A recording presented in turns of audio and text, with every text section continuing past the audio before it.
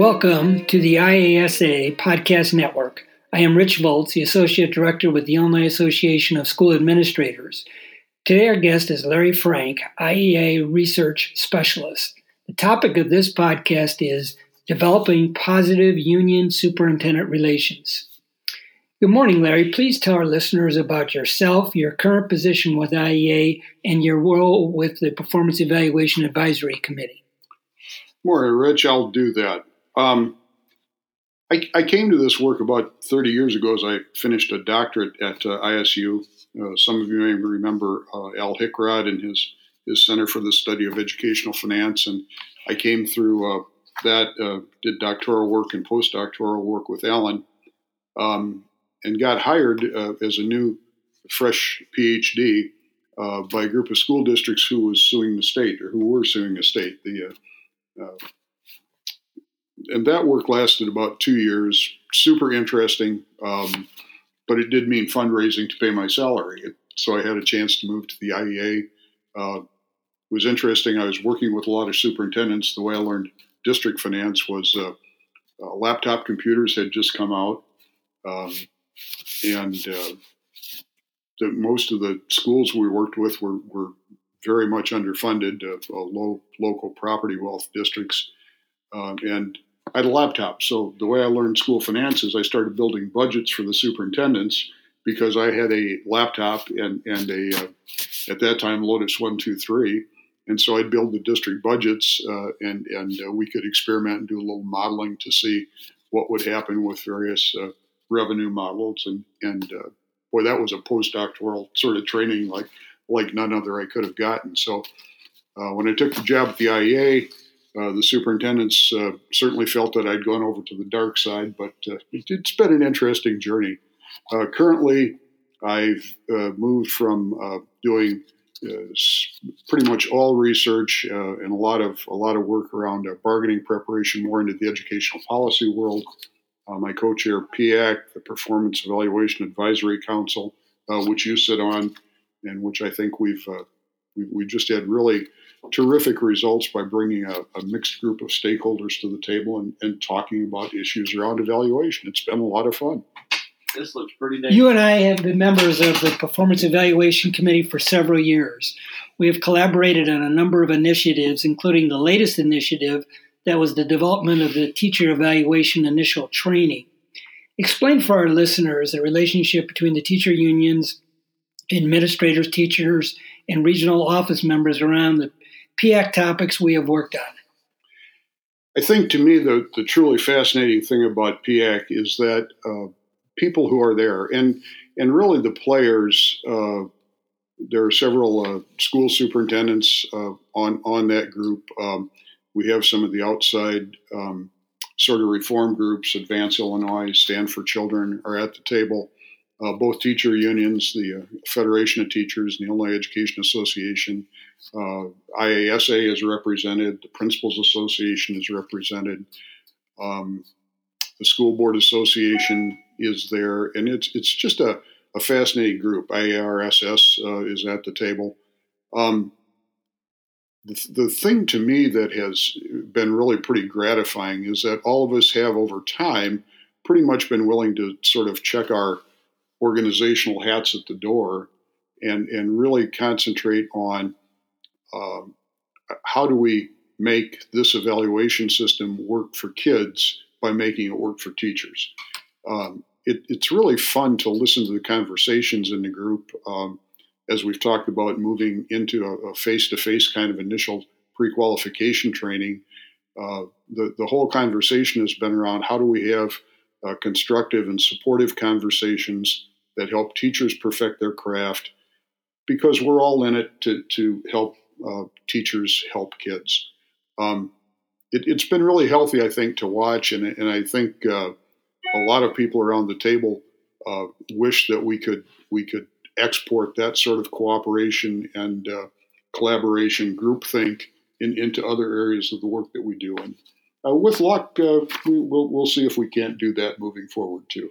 Yeah, that would be my hope as well. We have gotten along so well, and I don't think anybody even thinks about really the constituents they're representing. They're thinking about what's best for children and K-12 public education in general. Obviously, I'm not in the chair of a school superintendent anymore, but I certainly remember the pressures on school superintendents in regard to issues dealing with teacher unions. What advice would you have for superintendents today concerning developing positive relationships with teacher unions? I give the same advice to superintendents that I give to our folks in the field, and that is get to know each other. A lot of my work over the years has been going in and doing quick and dirty audits of school districts in bargaining preparation for our locals.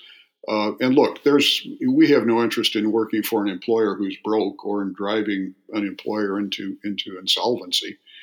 And so a lot of my work has been sort of that gut check that says, look, I understand you'd like a 10% raise, but that might be a little bit of a reach for everybody this time around.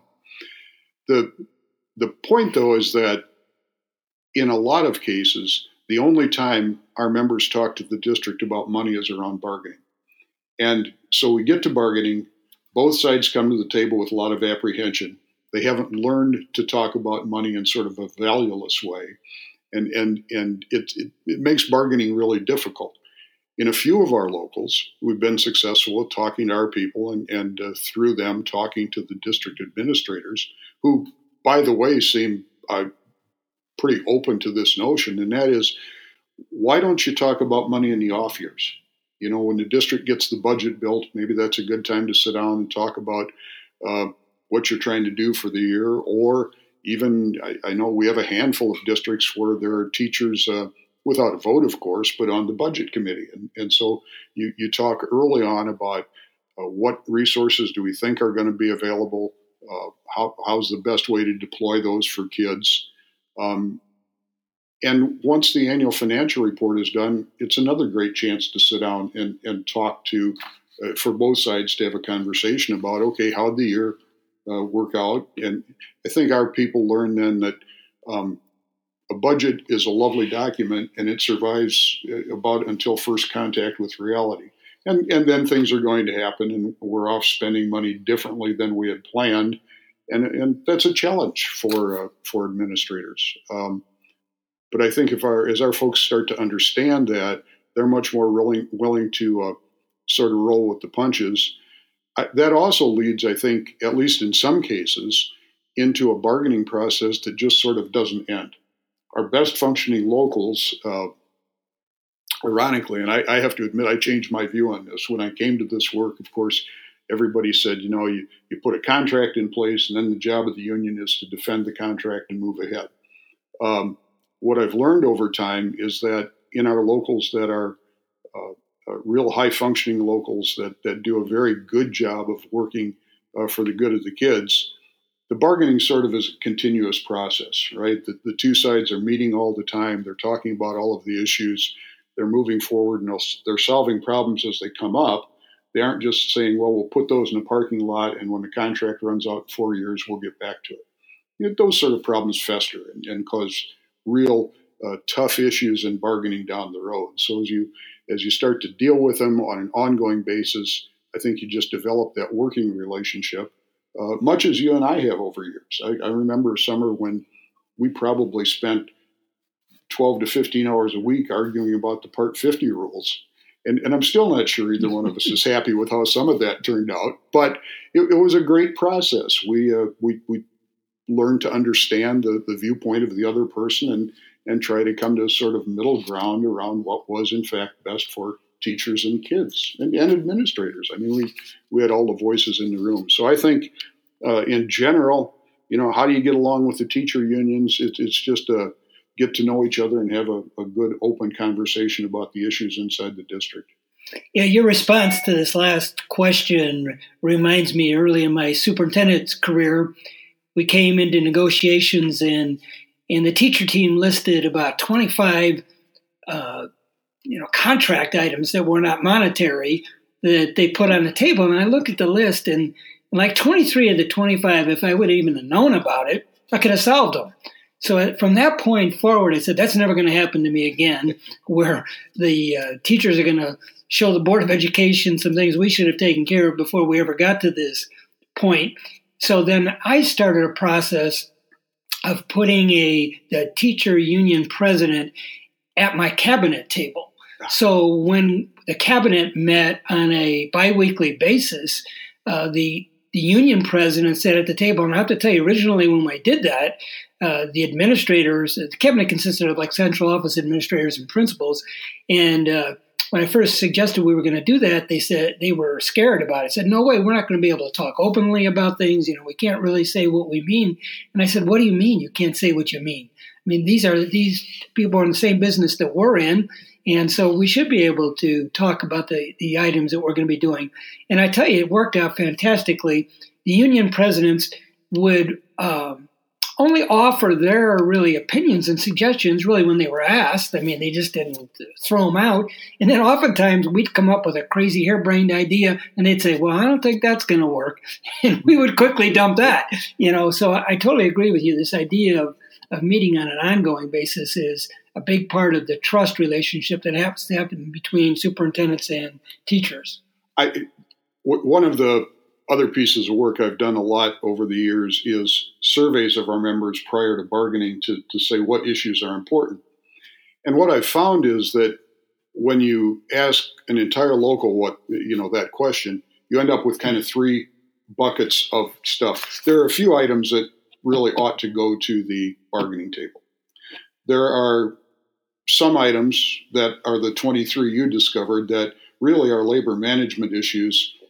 They may even already be covered in the contract, but there's a separate bucket that's already covered in the contract, and they're really just educational items, and we say to our folks, well, you realize you dealt with that a couple of years ago, and it's just now going back to the district and saying, look, how do we deal with it? And then there are those issues that, boy, if both sides know about them, of course they're going to be taken care of. Another extension of that work, and I know when the 5 Essentials was first rolled out, it wasn't received well statewide for a variety of reasons, not the least of which was some of the questions were pretty Chicago-centric. The notion of a district that runs buses all over saying, do you feel safe when you walk home to a kid is just, that one didn't work. But we've done some work in many of our districts around those 5 essential questions, and it's another great piece to take into a labor management discussion. Not that the questions get at everything, but you can get a pretty good idea of an area of disagreement as you start looking. And you find one, I'll find one often where, the administrators say, well, everything's going along just fine. And the teachers are saying, oh, this is terrible, or the opposite. And if the two sides just sit down and talk and say, what we think this is great, what do you not like about it? It's fascinating to watch how quickly those problems tend to be solved. Mm-hmm.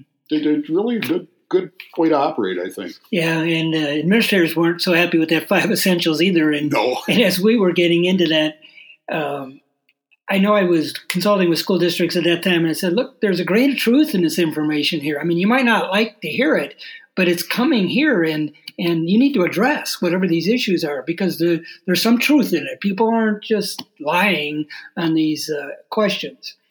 In my past experiences dealing with you and other IEA personnel, I've had mostly positive experiences, especially with the relationship you and I have developed over the years. What if a superintendent had a negative experience with an IEA or IFT consultant? What would you recommend that the superintendent could do? I think the first step is the same thing basically that we talked about with the union leadership, and that's just to sit down and have a conversation.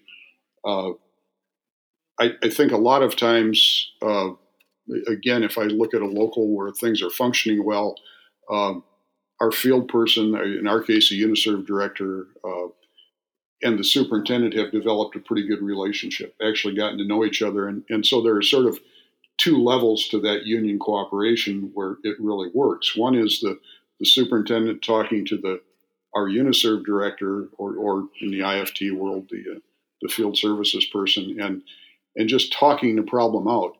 It's I think it's not unlike the work that you do with your district attorney. It's somebody outside who's coming in as a rep, who's sort of the hired gun, and I know occasionally I'll watch in bargaining where an attorney will take off down the wrong path, and we have to call a timeout. And it's not that the attorney is wrong or is doing something terrible. It's just that they don't understand sort of what's going on inside that local. And I think sometimes our folks have that same problem. So I'd certainly recommend just getting to know each other, have a conversation, and I think in general that works the problem out. I would say, there are probably 5% of the folks in this business who just are going to have a chip on their shoulder, and sometimes it's tougher than others. As you know, I write a blog column for school superintendents, and I find that when I talk to union management and consultants about my opinions, they're often surprised by my opinions, especially the opinions I write in my blog, like they didn't even realize that would be something that I would feel about. I attribute this to us not knowing each other, again, well enough, the same thing we're talking about here. So what suggestions do you have to bridge this gap for school superintendents? Like, what can we do to get to know whether it's the union leaders better or the UniServe directors or whoever? How do we get to do that? Do we take them to lunch? Do we do it over coffee? Just what are some suggestions you might have? I think there are kind of two pieces to that developing a really good working relationship and sort of bridging gap of understanding. One is really just a personal relationship. So yeah, having lunch, going to coffee, just sort of getting to know each other, I think makes a big difference, because I know for me, where I have some kind of personal relationship with a superintendent or the management attorney, it's not that it's harder to have a difficult conversation with them when I don't know them. I mean, we do that, but if you know each other and understand that you're all working toward the common good of the kids, it just is a lot easier to open up, and you don't feel like your views are necessarily going to be taken as in my case, just the union line. We understand that we're all trying to do it for the children. And I think the other level of that is sort of the district operations level. And so things like opening up, as you did with bringing people into the cabinet, so the union sort of realizes what issues the district is trying to deal with on an ongoing basis, are really healthy. I know some of our locals, the superintendent, the UniServe director, sometimes the entire cabinet and the UD and the president, our local president, will sit down weekly for an hour or two and just talk about how's it going. We had this issue a couple of weeks ago. Here's what we've done. Is that helping? And just, I think if you recruit teachers into helping with what you recognize as district challenges, the whole operation becomes a lot more smooth. And I think sometimes our folks get frustrated because they see everything as coming from top down. And even if it's a good suggestion, they're so tired of being given directions without having had any input that they'll resist it. So what I see with our teachers is, if in districts where there's been an open conversation and the teachers begin to understand the problems, the challenges of the district, in those cases, they'll go a lot farther in working with the district than they do if they're not involved. In my career, I've had great collective bargaining experience and also some not so great collective bargaining experiences. Obviously, it is easier to bargain when there's money available. How can superintendents best communicate the financial condition of the school district to the district's teachers? I think in a lot of cases, my observation has been that the problem with the superintendent communicating the district's finances to teachers is, again, it only happens during bargaining. And the teachers immediately assume that they're getting some sort of song and dance to explain why there isn't any money and why they have to be careful of what they ask for. And quite honestly, it's interesting. I keep a lot of records over time, and it's sometimes if we've had a long run of a superintendent who only wants to talk about money during bargaining, I can go back and look at the set of charts and projections that the district did for the last contract, and it showed that within the first 2 years, the district would be in deficit spending. And then I bring out what I've got, when I look this time, and you realize that fund balances have actually increased a little bit. The district's in better shape, but we get basically the same projection that we got the last time. So a couple of, I think, really quick sort of fixes. One is to ask the union to have one of our people come in and talk to them about the money, because my experience is that when I go in, or when Erica Lindley now, who works with us, goes in and does one of these analyses, when we sit down with the district and just sort of open up our model and look at their model, if we make the same assumptions, then we get the same answer moving forward. And so the bargaining, by and large today, as people are hiring PMA and other consultants who are doing this sort of projection into the future, the bargaining almost becomes around bargaining the notion of future revenue, and not really so much, what money is on the table. We've all moved past that. But I think if you ask the union to bring in their person to do a financial analysis, you'll often get the same answer. If you don't, it's probably time to try to sit down together. I know in my work with districts, it's not unusual if we're really butting heads over money. The district will agree to let me come in and we just lay out the model and have a conversation. And I'll say, look, I'm going to take off my advocacy hat and just lay out the numbers that I've got, and here's what I see. And often what we discover is we aren't that far apart. We just weren't really communicating somehow between our teachers and the administrators. And to be fair, another part of that is that our folks came into the job to teach, not to become school finance experts. And so sometimes some of our teachers have done very well. They've really learned about finance. They're good at looking at an annual financial report and interpreting that. But that's probably the exception rather than the rule.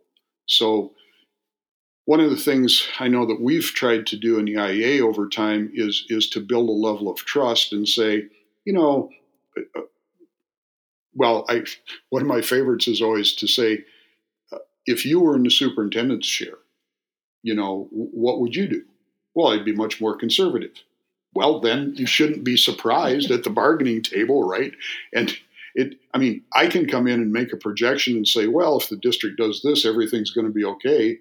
But I'm not responsible if it doesn't work out the way my finance model suggested it would. So it's just really, again, I think, learning what the other person's view is, kind of what the responsibilities are at that bargaining table.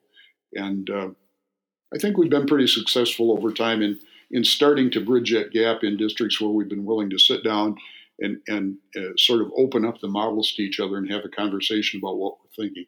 Yeah, as a veteran school administrator and superintendent, I would definitely agree that first of all, this is all public information anyway. So absent the idea of projecting maybe future revenue, we really ought to have the same numbers.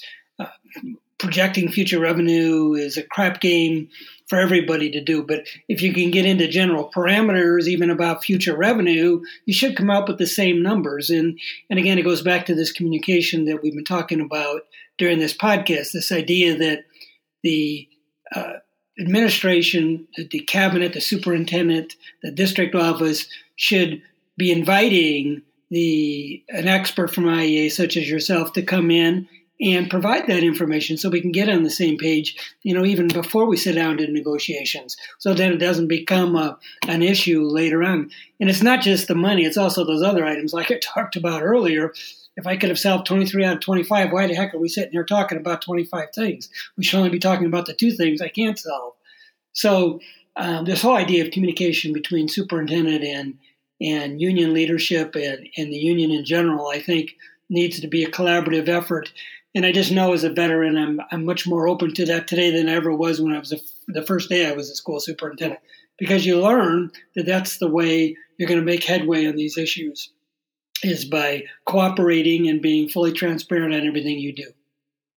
Well, I'd like to thank you, Larry, for participating in our IASA podcast network, and look forward to meeting and working with you again as we continue our work on the PIAC Council. Sounds good, Rich. I'll see you at that meeting on Friday.